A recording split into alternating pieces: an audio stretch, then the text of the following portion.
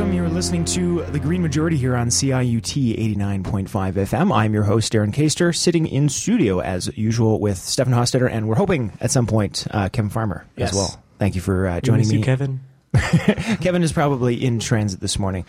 This is our first episode going out after the election, and man, I feel like I'm hungover, and not because I've been drinking. I'm a little bit politicked out, and so Stefan has taken the reins. If you were listening last week, if you heard the show, you heard me making a very heartfelt appeal, maybe being a little bit more fervent than I normally am on the show. And so Stefan is going to take the torch today, and I'm going to do my best to keep my blood pressure down. Stefan is going to get your blood pressure up in the second part of the program, however, with some post-election commentary and about how some of the things you may be reading about the election, and more specifically the results, maybe a bit of a myth, and he's gonna do some myth busting in the second half of the program.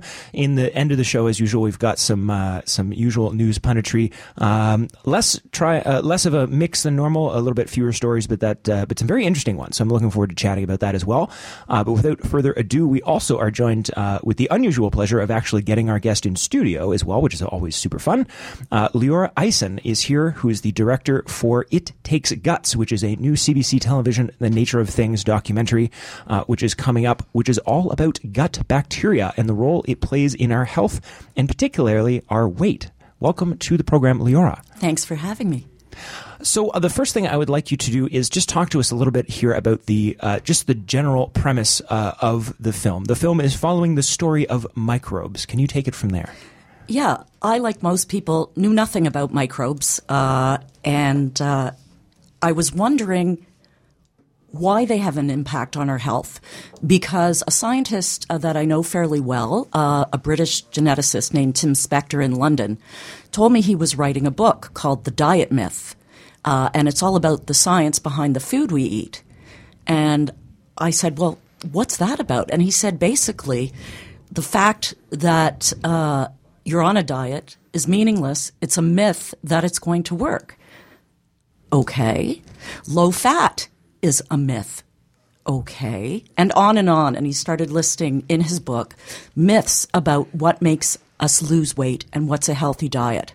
And the secret hidden thing, I found out, is the bacteria that reside in our guts. And I had always thought of, like most people, bacteria as enemies, as bad things that we need to get rid of. And in fact, the vast majority of them, and there are trillions, hundreds of trillions of them, living inside us, most of them are our friends, and they control our health more than we thought.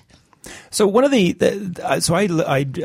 as is my fashion, I'm a crammer, so I always do things last minute. It helps keep me fresh. So I literally less than an hour before the show did I watch the documentary? So I've freshly watched it, and there were so many little things that really stuck out for me I want to ask you about. But the first one, based on what you just mentioned there, as far as like, I really like, that's interesting, and that's weird, and that it's like science weird, like cool weird, was the idea that there was a nerve that goes directly from your gut directly to your brain, and that these microbes emit.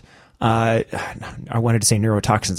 That's wrong. Neurotransmitters. Yes, that's both wrong and sounds bad. Neurotransmitters. So essentially, these microscopic flora in your stomach can communicate directly to your brain through this dedicated telephone, basically, that runs. And it's so much more complex than we know. And this is really new information. Like, this is last 10 years. We're just starting to find this stuff out. It's really new because you used to just look at bacteria under the microscope. And now with all this fancy computer sequencing where they can look at the DNA, and your microbes have DNA of their own. They're these living things, it's a little creepy, that have their own cells. Now that they can sequence them, they understand them a lot more. So that's why you may not have heard of this before. And to me, the big takeaway in terms of obesity was that eat less, move more, which is kind of what your doctor tells you if you're struggling with your weight, doesn't always work, and this is the reason. And that's because each of us has different microbes. It's like a fingerprint. Even identical twins have different gut microbes, and they need to interact with each other. You need a whole ecosystem inside your gut. It's like a rainforest. You know, if you lose one species, it has a domino effect on all the other species. If you lose a bird, then you're going to lose a certain insect. It's going to affect the plants. It's the same with bacteria. So even though there are good guy and bad guy bacteria, it's not as simple as, oh, well, maybe they can develop a pill to get me more good guys and I can swallow it and suddenly I'll have this flourishing rainforest in my body. I think that, yeah, that idea of the good guys and the bad guys too, I think one of the best sort of metaphors in there was one of the scientists talking to them about the microbes as teenagers. And it being, it's not that they're good and bad, it's kind of just matters what environment you put them in and how they're feeling. And, you know, it's more that they're moody than that they're quote unquote good and bad. Exactly. That was Emma Allen Vercoe, who's a microbiologist at the University of Guelph. She's fascinating because she runs something called the RoboGut Lab, where she essentially studies what she calls poop. And these are human donor specimens. Sorry to go there in the morning. But they analyze what bacteria is in people's poop. And by studying that, they can start to understand how to make us healthier, because bacteria don't just impact your weight. They impact your entire immune system, ranging from diabetes to allergies and even perhaps depression, autism. It's related to all kinds of diseases. It's so new that many of the scientists are experimenting on themselves to try and find out more. Yeah, so that's that was certainly one of the more interesting parts of it. Let's talk about that our friend that was doing a transplant. And again, we don't need to get into a super ton of detail here, but effectively he was studying a tribe that had particularly rich. It was a still remaining hunter-gatherer tribe, and I apologize, I've forgotten the name off the top of my head. It's the Hadza tribe in Tanzania, and they're one of the few remaining tribes in Africa that still live a lifestyle very similar to what they would have lived thousands of years ago. And as he said, you know, you'll see the odd guy wearing an LA Lakers t-shirt or whatever. I mean, obviously some of them are quite westernized, but many of them still gather berries, hunt zebra, climb trees, live in the dirt, all the things that they did thousands of years ago. And he wanted to test, this anthropologist named Jeff Leach, wanted to see what would happen to his own gut if he went on a diet like theirs. So he did, even if there was, you know, baboon stuff in the water, whatever. Didn't matter. He ate it and he drank it. And then he went one step further, even though all of his colleagues told him not to. That was probably my favorite part, was they, you know, he's like, well, you know, I asked a bunch of people and they told me no. And then you cut to shots of the other scientists being like, yeah, we told him no. And what he did is quite shocking and definitely not recommended. Do not try this at home, because there are people who actually, according to the credible sources on the internet, are starting to experiment on themselves, and nobody advises that. But what he did was find a young tribesman in his 30s, get his own sample from this guy, test it to make sure he didn't have any communicable disease, and then have other scientists bring him a giant turkey baster from Walmart, and then stand on his head for a while. So I guess you can get the picture. As he says, don't try this at home. That's a risky thing to do. People don't know what's going to happen if you give yourself somebody else's gut bacteria. He hasn't published his results yet, but he says it's more than a stunt. You know, a lot of other scientists were critical. He said he's trying to understand how one might get that kind of diversity in your own rainforest, like the Hadza have, because they have double the amount of species than the average Westerner. So I think this is a good place to come back to why that's super relevant. So right at the beginning, we were talking about, you know, there's a lot of misunderstandings about, and with your background also as a journalist here, I think this is also relevant, because science reporting is something that has gone off a cliff over the last, with the collapse of newspapers, because virtually none of the people who are writing the articles actually have any background or any experience whatever in the areas that they're talking about. And we've talked about this quite a bit on the show before, about what you get here is this this false sense of communication between sort of science and the public, where scientists will publish a study that says, in these conditions, under these things, with all else being equal, blah, blah, blah, blah, blah, blah, blah, blah, blah, blah, blah, and all these asterisks that everybody just kind of skims over. We found that, this is that. And then people publish that as a headline and say, it's conclusive, science has shown. And then and they'll say, well, then another study will say something else. And 99% of the time, it's because the journalist or the person, or even the journalist did a good job, but the public isn't actually understanding the details here. And so the headline here is not, go ahead and eat whatever junk food you want. The headline is, the story's more complicated than that. Oh, it's absolutely, first of all, junk food is a nightmare for your microbes, and we can get into that. But I'm just going to pick up on what you said about science journalism, because this area of microbiology about gut bacteria is kind of the new black in science. It's, there's new studies coming out every day. In fact, there's a scientist in California who gives out awards for the biggest hyped stories and headlines, because it really runs the risk of exactly what you talked about, which is hype and no substance, or just headlines and no context. One of the people I interview in the documentary is a guy named Ed Yong, who's a science writer for The Atlantic, but he's written for the New York Times and for Scientific American and all kinds of publications. And he is extremely diligent and careful to point out that you have to take everything with a grain of salt here, because we don't know what the ideal healthy microbiome, which is what they call the ecosystem your gut bacteria live in. We don't know what that is. We don't know what the best one is. They're just beginning to understand it. However, the research does show some pretty major and somewhat scary things, although some of them are hopeful. So the scary part is, one of the things that was surprising to me is what processed food and junk food does to your gut bacteria. And so basically, when you digest food, if it's junk food or processed food, that's made up of a lot of ingredients that are easy to absorb for your upper intestine. It's a little bit of a science lesson here, but I'll try and make it simple.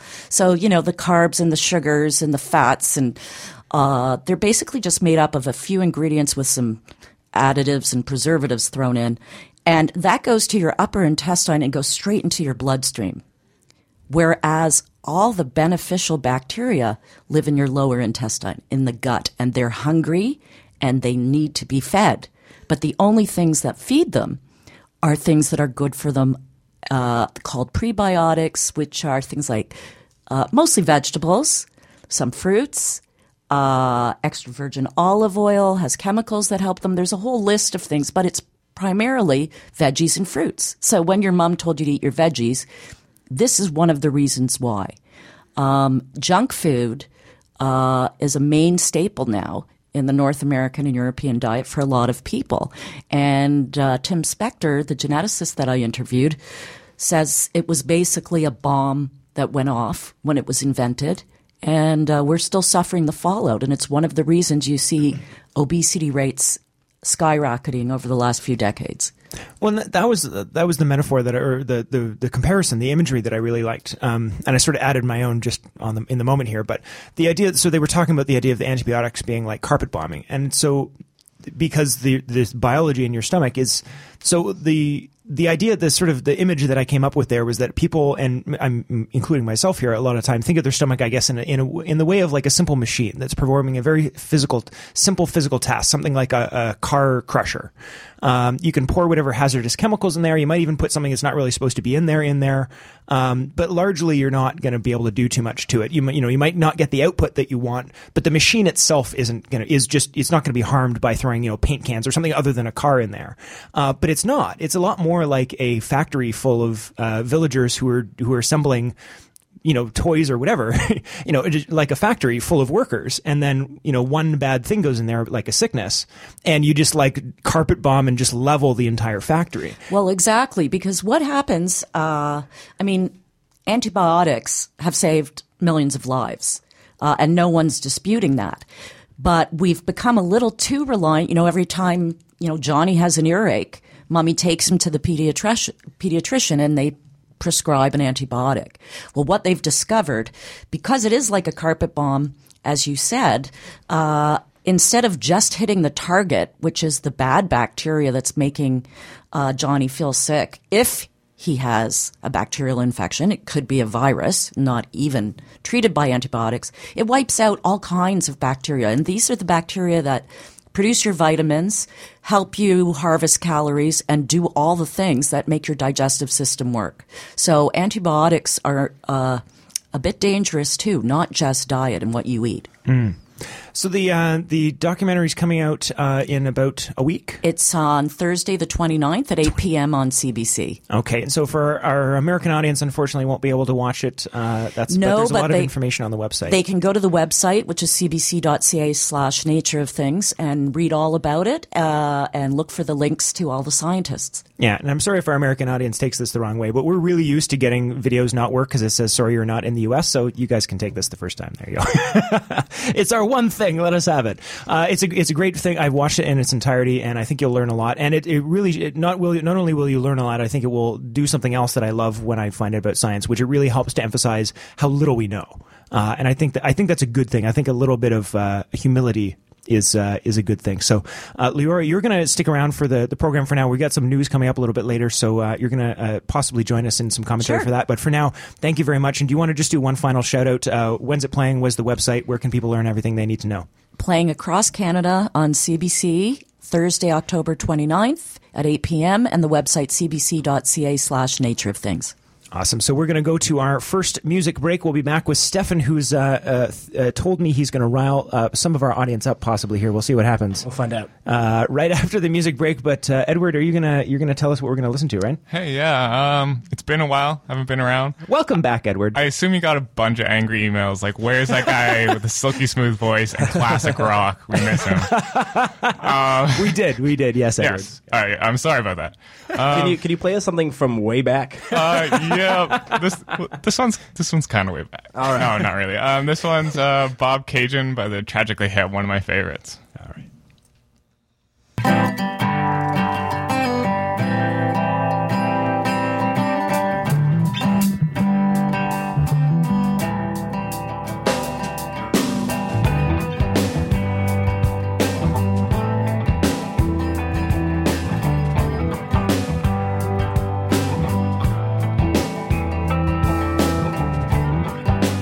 Left your house this morning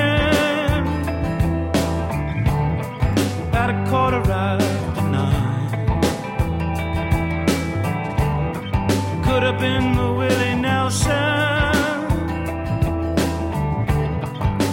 could have been the one.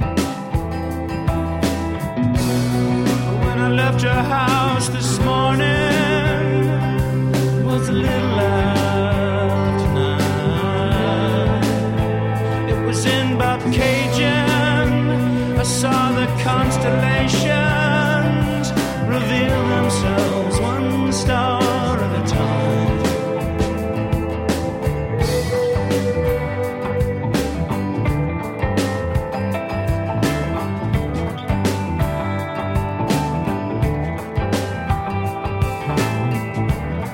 Drove back to town this morning with working on my mind. I thought I may be quitting, thought of leaving it behind. Went back to bed this morning, and as I'm pulling down the blind, yeah, the sky was dull and hypothetical and falling one cloud at a time. That night in Toronto, with its checkerboard floors, riding on horseback and keeping order restored.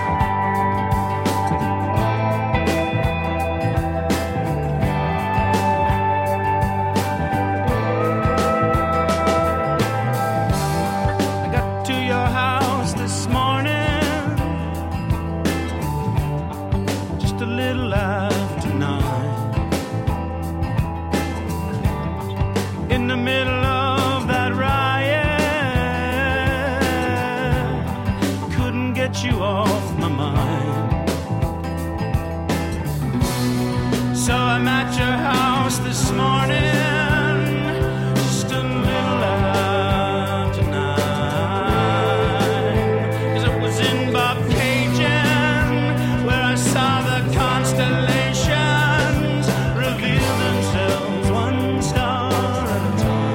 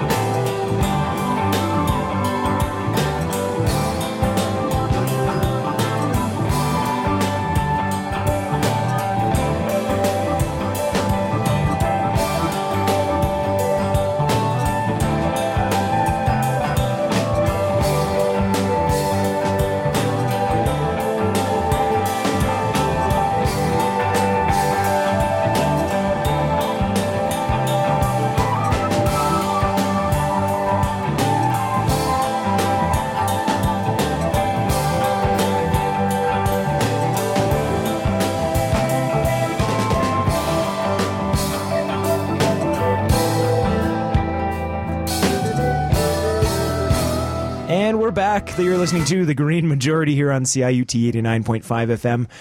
And might I add, because I didn't the first time, all of our wonderful and very appreciated community partners, other stations, podcast listeners, people who click on our website. Speaking of the website, before I throw to Stefan, we've been adding a whole bunch of new stuff. There is a renewed About Us page, a whole bunch of other cool stuff. Vote for the News is still there as well. So in the final section, we'll talk about some news items. You'll be able to go and tell us which ones you want us to cover more. And you may have noticed, as I said, a couple of the interviews that we've been doing have been from that as well. So it does actually translate. It is not a meaningless attempt to get to our website. You can actually help us direct the content. And the other reason I was going to point that out as well was that it's going to be even more the case that we will be taking direct input from the Vote for the News page on our website as well, because that was also getting crowded out a little bit by our requirement of having to deal with election stuff. So now that we do not have somewhat of a responsibility to dedicate at least part of the show to the election, that will be even more influential in our coverage. So there you go. Climate cartoons and now Vote for the News. Two really good reasons to go to greenmajority.ca. With that, I will go to Stefan, who's now going to lead us in song or something. And also Kevin Farmer snuck in the studio. Welcome, Kevin. Leading people in song would be cruel, I think. At least if I did. Other people could do it. But if I did it, it'd be just mean to all our listeners. And if I'm going to anger our listeners in one way today, I can't also then make them suffer my voice. Right. Okay. So maybe next week, Stefan will lead us in song. If I don't anger enough people this time, I'll switch and I'll start singing next time, and that will really get everyone on. Yeah, so I sort of I have three thoughts on the election. One leads into the other, and the third is just a random side thought. So the first one is I looked at a lot of one of the big responses coming out of the election is that this was strategic voting did this. I know at least a lot of people who sort of were really hoping the NDP would do well really think strategic voting did this. And I was really interested in that question. And so I decided to look. I decided to look at numbers. And I learned a ton of interesting things about this election. The first is if you lived in Toronto Danforth, Parkdale High Park, or Davenport locations, strategic voting did not do this. You got almost your NDP candidate got almost the exact same number of votes as last time. No one left the NDP because they were scared off. You maybe lost a couple hundred votes, but when it comes to 22,000, you can't say that's the reason.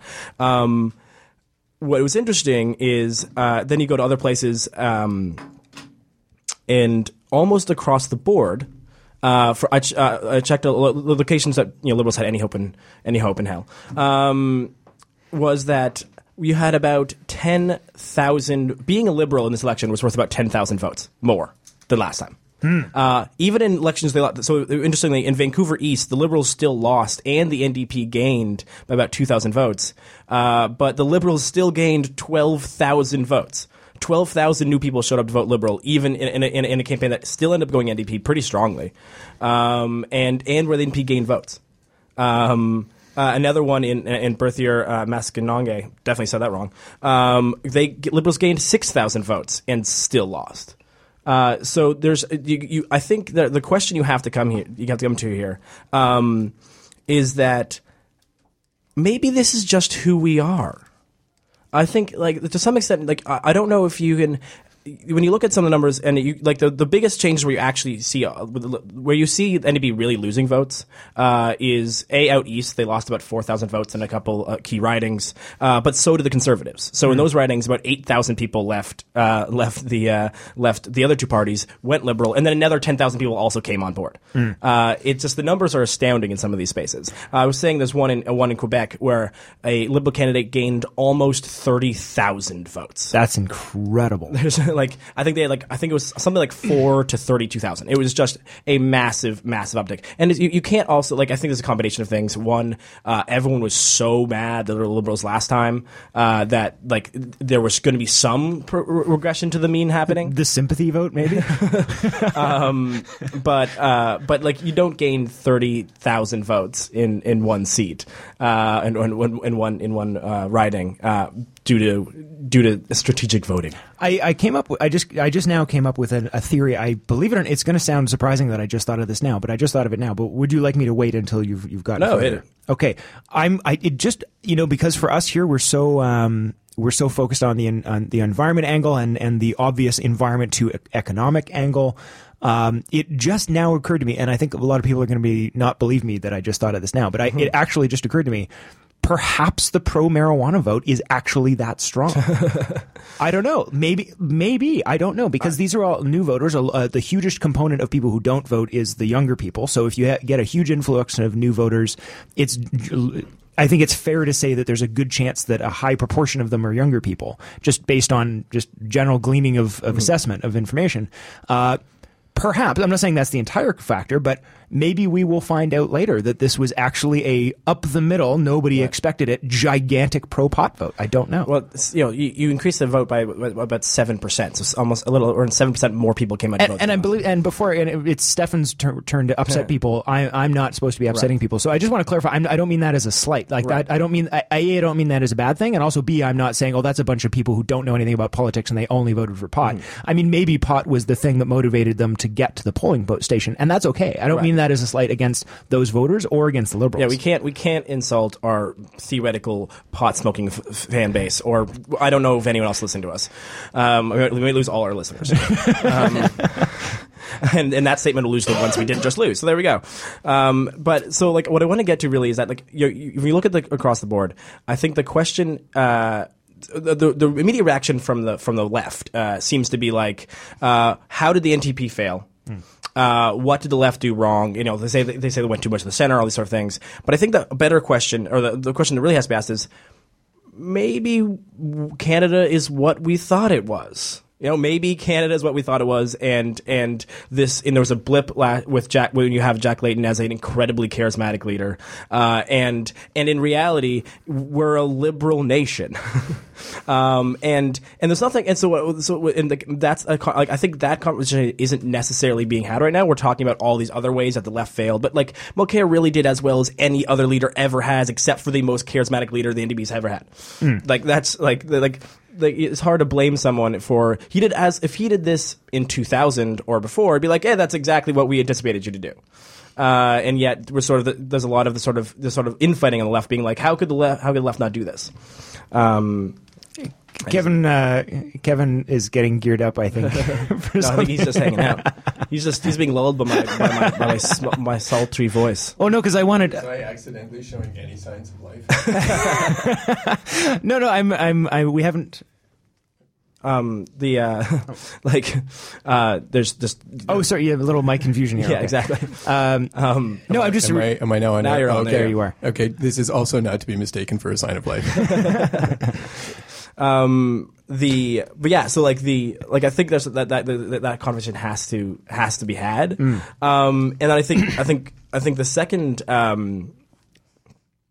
I think the second point was jumping off of that very handily leads me to the second thought I have, which is, so we have a Liberal majority. Now what? which is, I think, and you've already seen that a bunch of places, and I think to some extent lefties get really overexcited to think that, yes, this is the next, like, we are finally taken over, we are now going to change everything, and then it doesn't happen, and we get really disappointed. When the history has shown, it's very, very rare that the left leads from the position of power. The left leads from the people telling power what to do. And that's how the most of the big things, the battles have been won.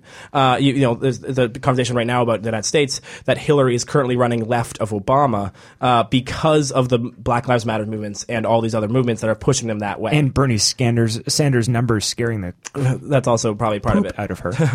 But there's for sure. But I was just going to say there are all kinds of international articles out there now saying, look at Canada. Is conservatism dying? Right. Is this going to happen everywhere? In Britain, you mentioned Hillary and so on. And it's a really interesting question. And what I found most heartening, I guess, in a way, regardless of who you voted for, was this idea that it wasn't all about taxes. You know, this idea that Canadians are just going to vote based on how much money they end up in their pocket. Because the riding that I come from, Eglinton Lawrence, there's some fairly well-off Canadians who live there, and a lot of people I knew were just saying, I couldn't decide between NDP or Liberal, but I think I'm going to strategically vote Liberal because I think they have a better chance of it, and I need to get the Tories out. And the Tory in our riding is the finance minister, or the former finance minister, Joe Oliver. Former finance minister. Hi, Joe. This is one of those radical extremists, those un-Canadian people you were insulting from your bully pulpit not that long ago. So long. Kevin's been waiting years to say that. Now I've got the mic. I actually I was the Green candidate in the riding just south of yours, and recently rejoined member of the Green majority team here, a former two-time Green Party candidate. Oh yeah, hi everyone, I'm back. I don't think. Well, first of all, Canada, congratulations on dodging the worst possible outcome in this election. That was the least sarcastic congratulations Kevin has ever said. I'm warming up because we got the second worst possible. Because we got the second worst possible outcome in this election. And if conservatism is dead, it ain't dead enough. Because on substantive issues like Bill C-51, the TPP, electoral reform, climate change, Justin Trudeau was making commitments in the way people make plans for ideas to have a place to have somewhere to go to die. And I just expect we've got vague commitments for consultations. We're flying all the premiers to COP21. Wrap your head around that. This is proactive action on climate change. We're flying all of the premiers in an act of in a greenhouse gas spewing act of solidarity. We're flying all of the premiers to go to an international conference on climate change, and then we have vague Justin Trudeau commitments to have meetings about what we're going to do about that after the fact. So on truly substantive issues, I don't see that we improved much. I would say Canada 1, environment 0, and actually the scale goes to 10. I'm old enough and cranky enough, for those of you who've forgotten who I am, not to be giving people the benefit of the doubt on this stuff anymore. The classic, I'm again old enough to agree with this narrative that they flash left and we're just waiting for them to govern on the right. So like on truly substantive issues, but I really did, folks. I met people at the door. I had conversations on the doorstep, and without a doubt, strategic voting played a large part in this, at least with people in my riding. And you can look at these things riding by riding, but then a lot of local perversity set in. And I don't mean perversity in an extreme way. I mean like sort of local oddities in voter behavior, because it's just not always obvious who everyone's second choice is, given who their first choice is. And there is a lot of regional disparity in this country, too, a lot of regional disparity. And you'll notice this quite soon as Justin Trudeau tries to manage a caucus of 180 MPs from everywhere. This is rural, urban, east, west, central, northern, southern. And trust me, there's diversity in what is now being sort of subsumed under this, banner, this rubric of liberalism. But I was just going to agree with you about the strategic voting thing, because one of my daughters voted Green and then said afterwards, I wanted to vote Green because that's what I wanted to vote. But then is my vote a wasted vote? Because should I be voting to make sure, if I don't want the Harper government in, that's where my vote goes? You could easily, and I think this is the mistake that Conservatives made, really, was you could easily separate the electorate in this election into two groups: people who are going to vote for Harper apparently no matter what, unquestionably no matter what, and people who were going to vote him out. End of story. And so they had two things they could have done: grow their base or grow their voter support, which they clearly did not try to do.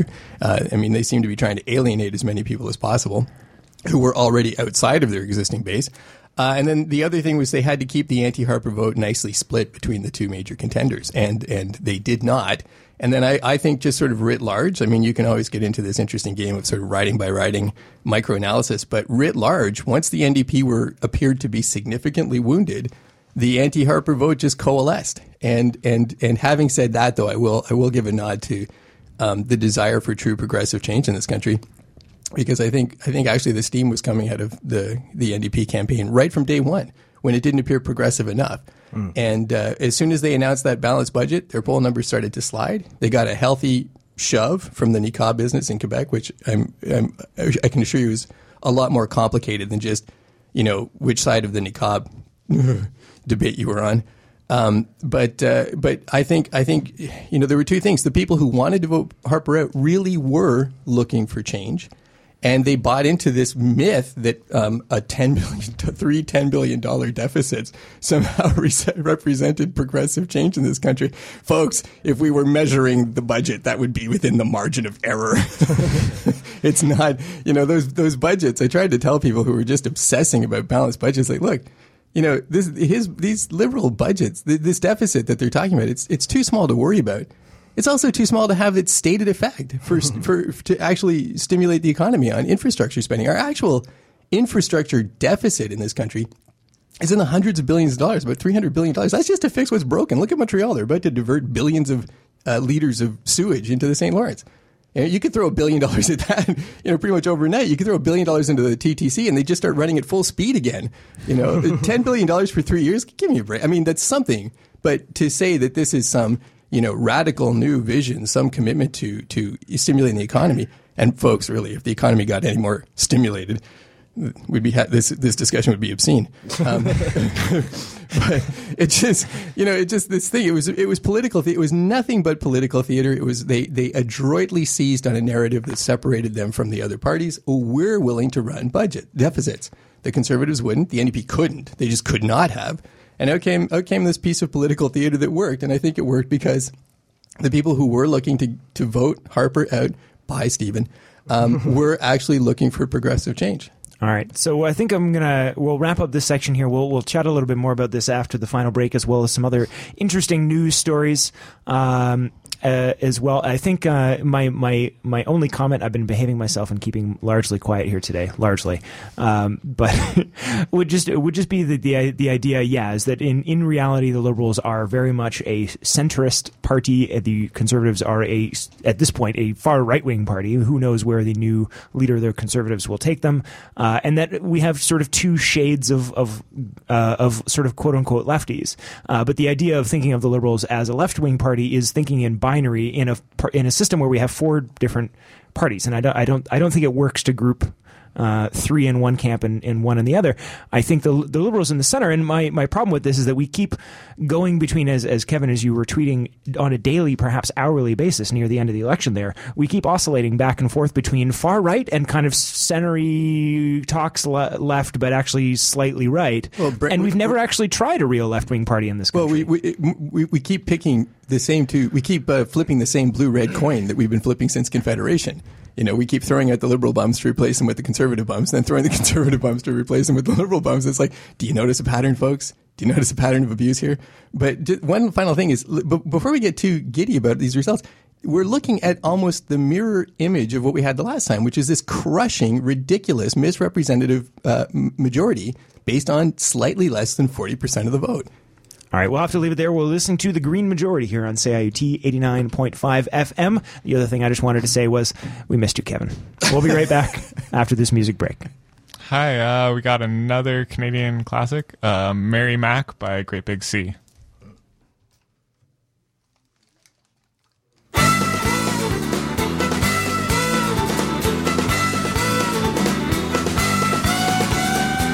Little lass and her name is Mary Mac, and make no mistake, she's the girl I'm gonna attract. Lots of other fellas try to get her on her back, but I'm thinking that'll have to get a birdie.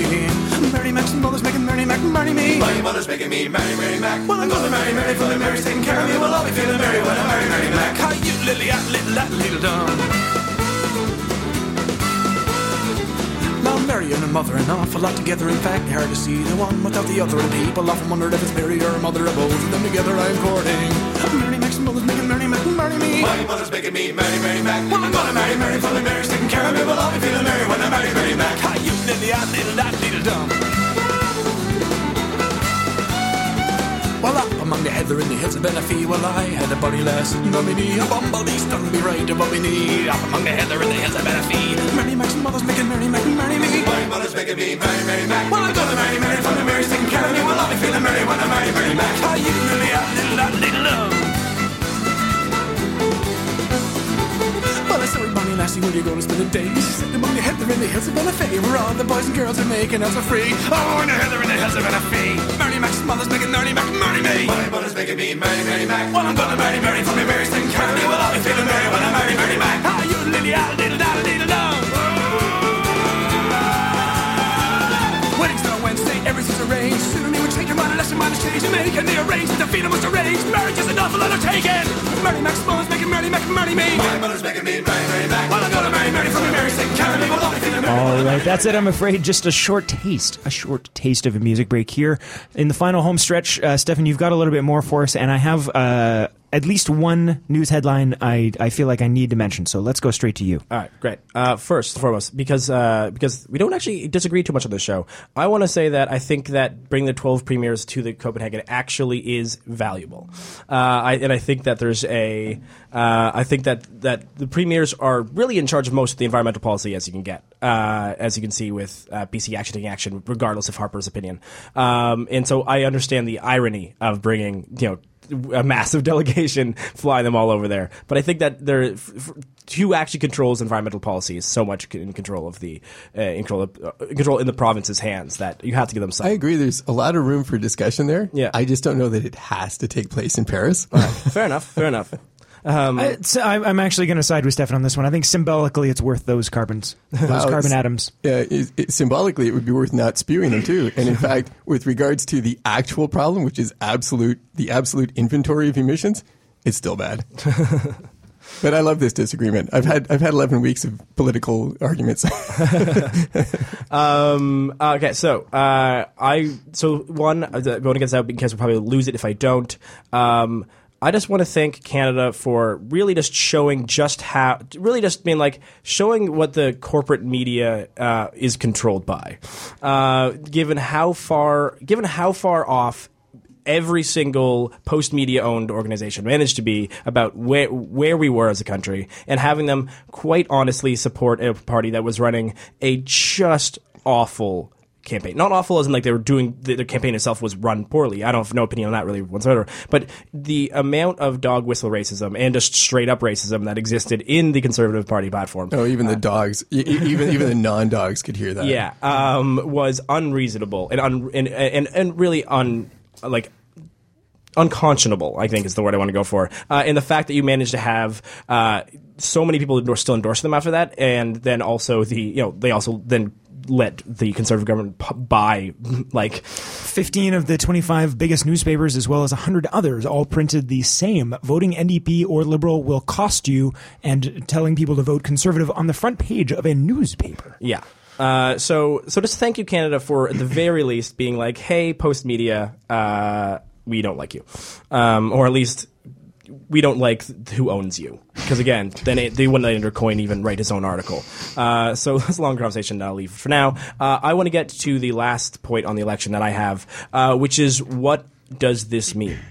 Where does the left? And what I find so interesting about this is that I sort of end up following what the activist left is thinking. So I watched the campaign in a really funny place. I watched the election, surrounded by a ton of super socially minded environmentalists, or not environmentalists to some extent, but also just socially minded people. And almost to a T, it was a weird time watching people sort of be like, yay, Harper's out, but oh no, what is happening?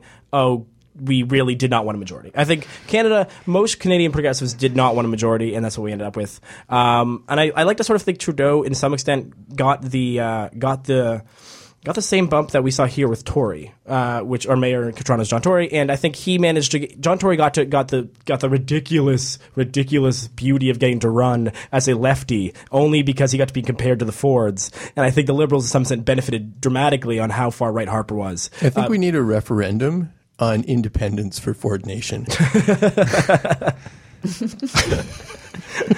I'd support that. And if they want to secede, I'll vote yes. I'll move there, vote yes, and then move out. Unless, of course, that means that I lose my citizenship in Canada because of C24.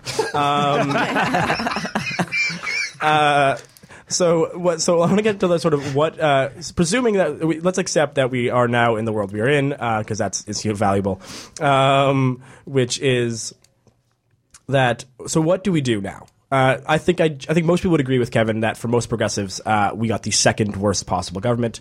Arguably, a conservative government propped up by the Liberals was a theoretical possibility, if not an actual possibility. So maybe that would have been the actual second worst, but who knows? And the government, most of us would, or the composition of Parliament that most of us would be far more comfortable would be the one that we'd have if we'd had proportional representation. Yeah, we voted for the Parliament we want. Yeah, and that's even factoring in that so many of those results were delivered to us by strategic voting. Yeah. Like 39% Liberal, 20% NDP. So a liberal NDP backed government. Yeah, it's basically majorities are just bad. Yeah. But again, accepting that that's not the case currently, what can we do? And I think then you look at what the activist community is saying, and it was interesting. They were planning for this. They were planning on this for a while. Because as Kevin it can't be forgotten that Trudeau's campaign co-chair was a contractor for TransCanada, or that when he had a statement when Keystone XL was rejected, saying if I was Prime Minister, I would have got this passed. And his chief of staff is a former lobbyist for Big Oil too. There you go. So, I'm not sure enough of the name to get it wrong on here. Yeah, but with politicians, that's kind of like saying that, he's Christian or something. Well, there's like an 80% chance that that's true. So right, but that doesn't take away from the fact that it's a very problematic reality, and Absolutely. These are very powerful positions. One in the campaign, the co-chair, was a powerful position, but chief of staff is an incredibly powerful position, and that just means that everyone who knows him has access to I almost said Pierre Trudeau. Yes, I'm old. all I was saying was that if you had a bunch of powerful politically oriented or connected people in a room and you threw a dart, there's a 98% chance of hitting somebody with a direct connection to the oil industry. That's all I'm saying. And that's all I'm saying. Okay, so with that as the reality, what do we do? Sorry, Stefan's really trying to get us. I back really to want to reality. get to this one. Yeah, exactly. You have 8 minutes to say a 1 minute thought. Okay. Do your best. I'm not sure if I'll get there. Are you guys always like this? Pretty much, yeah. You want to join us every week? You're welcome. Okay, so the activist community and sort of the environmentalists in general have already decided and had been planning for something like this before. Like the fact that 350 Canada has something called the Climate Welcome. They've been planning for months, which was basically anyone who ended up into the Prime Minister's office, 24 Sussex, was going to be greeted in early November by as many environmentalists as possible to be like, hey, we have a month to Paris. Let's figure something out. And I think what we have to, if there's one positive you got to come away with, one is that environmentalists are in a better place now than they were for the last 10 years. And just like good environmentalists, we can't accept a win. Yes. Well, that would be cheating. So with that, what you need now, and I think, as I said this earlier, I think the left governs from the people and not from the top so often that we've done this before. Mm-hmm. The idea that environmentalists got Obama to reject Keystone XL. That was such a win that I was in a class. I was in a class in environmental studies here at U of T when that was first going through about 7-8 years ago, and the professor asked the class if Obama would pass it, and everyone to a T said yes, because it felt like a done deal, and the fact that environmentalists rose up and actually stopped that, and you can't. I think that's one of the things you actually have to accept, that's environmentalism working, and actually changing the mind, or at least or forcing the hand of a leader. And I think Kevin's right. I think Canadians today do want a real change and are looking for a bigger change. And I think Trudeau has to see that, and we have to force him to see that. Well, okay, I'm going to pile on there because the segue is just begging me. I mean, we want lots of change that isn't climate change. And I can assure you, I mean, we all know, because we see this every time, climate change and environmental sustainability just never seems to survive an election cycle as a topic of concern for the electorate. And I can assure you, as someone who really was knocking on doors, this was the concern of the people who were concerned about climate change were few and far between. And during this election cycle, though, we had pretty much an historic extreme weather event during every single week. At one point, we had 13,000 environment refugees in Western Canada alone due to an historic wildfire season, and still we were droning on about the threat of ISIS. Mm-hmm. The heat waves in the Middle East this summer were more than halfway to the boiling point of water. South Carolina is underwater. California just ended really an historic once in 500 years drought with a deluge where at one point they were getting 15 centimeters of rain an hour. Right? Still, this does not come up even. So, jump in. I was just going to say that the doors you were knocking on was a sort of fairly wealthy riding, and probably not 20-year-olds coming to the door that often, I would imagine. No. But I would say my daughters, who are 24 and 21, that is a big concern. And I come from a riding similar to yours. And, it may not be the only concern, but it definitely is something that helps them decide who to vote for. It was the concern of people, not many people. And when I look at how the media was constantly framing the election discussion, it was, like I said, during an historic wildfire season with 13,000 people homeless in Western Canada. This was not, we did not have, we were not rushing to grill all of the party leaders on their commitments to climate change, or climate change action. So, we need to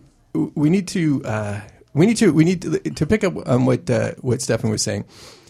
Justin Trudeau needs to remember that he got a lot of anti-Harper vote here. This was not necessarily an endorsement of his platform. People were, and I know them, were plugging their noses on Bill C-51, on the TPP, on his waffly commitments about electoral reform and climate change, and saying we just need to get Harper out of here. And I've got a new slogan: no complaining if you weren't campaigning.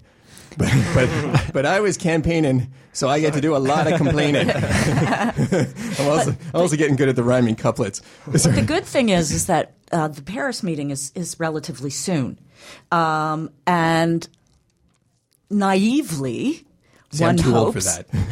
Well, I'm old too, so you can't. But naively, one hopes that in that world, he gets that he needs to make some kind of signal to the international community. Yeah, but they're still talking about part of the messaging on this, and who knows which crowd you're trying to mollify with these kinds of statements. I don't know anymore, and I actually don't care anymore either. But when you're saying, look, we'll never get Keystone approved if we don't start taking action on climate change. Getting Keystone approved is not taking action on climate change. It's taking the wrong kind of action on climate change. So, hope springs eternal, I guess, which is why I guess I'm hoping I'm dead soon. But I can't keep giving people the benefit of the doubt. We're inching ever closer to the point of no return on climate change. Then we're going to give people the point of the doubt until we're past it at the rate we're going. And just we need to, as people who have access to mics, and as just everyone out there listening, it's not enough to just vote. Voting's good; it's better than what roughly 30 or 40% of us did in the election. But we have to do a lot more. And if you want action on climate change, that means keeping up the pressure for Justin Trudeau to deliver sufficient commitments to getting to zero carbon. Yeah, I was going to double down on. I've sort of been taking. I've been trying to get to this point this entire time, which is basically, hey, check out what 350 is doing right now with Climate Welcome. I don't say go do exactly what they're saying what they're going to do because that is risking arrest, and I'm definitely not going to tell a bunch of people to go risk arrest. But I think Kevin is right in that we have to.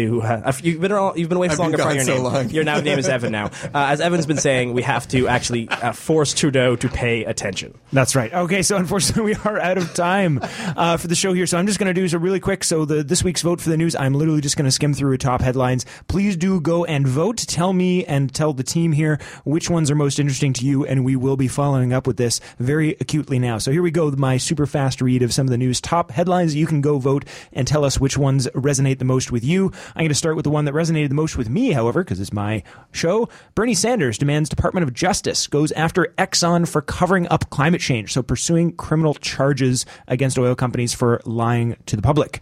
Robin Hood in reverse, Hotter Planet takes from the poor, gives to the rich. The 2015 is yet again, broken record sounding, going to be potentially the hottest year on record again. And we are headed for an El Nino like no other. Oslo makes a move to ban cars, and Greenpeace and energy giant Encell, which is the largest utility on Earth by number of customers, is agreed to go to 2050 completely carbon-free and is building no new coal plants. That and a bunch of other really interesting headlines at the website. That is all the time we have for. You're listening to The Green Majority. Have a good green week, folks, and we'll talk to you all real soon.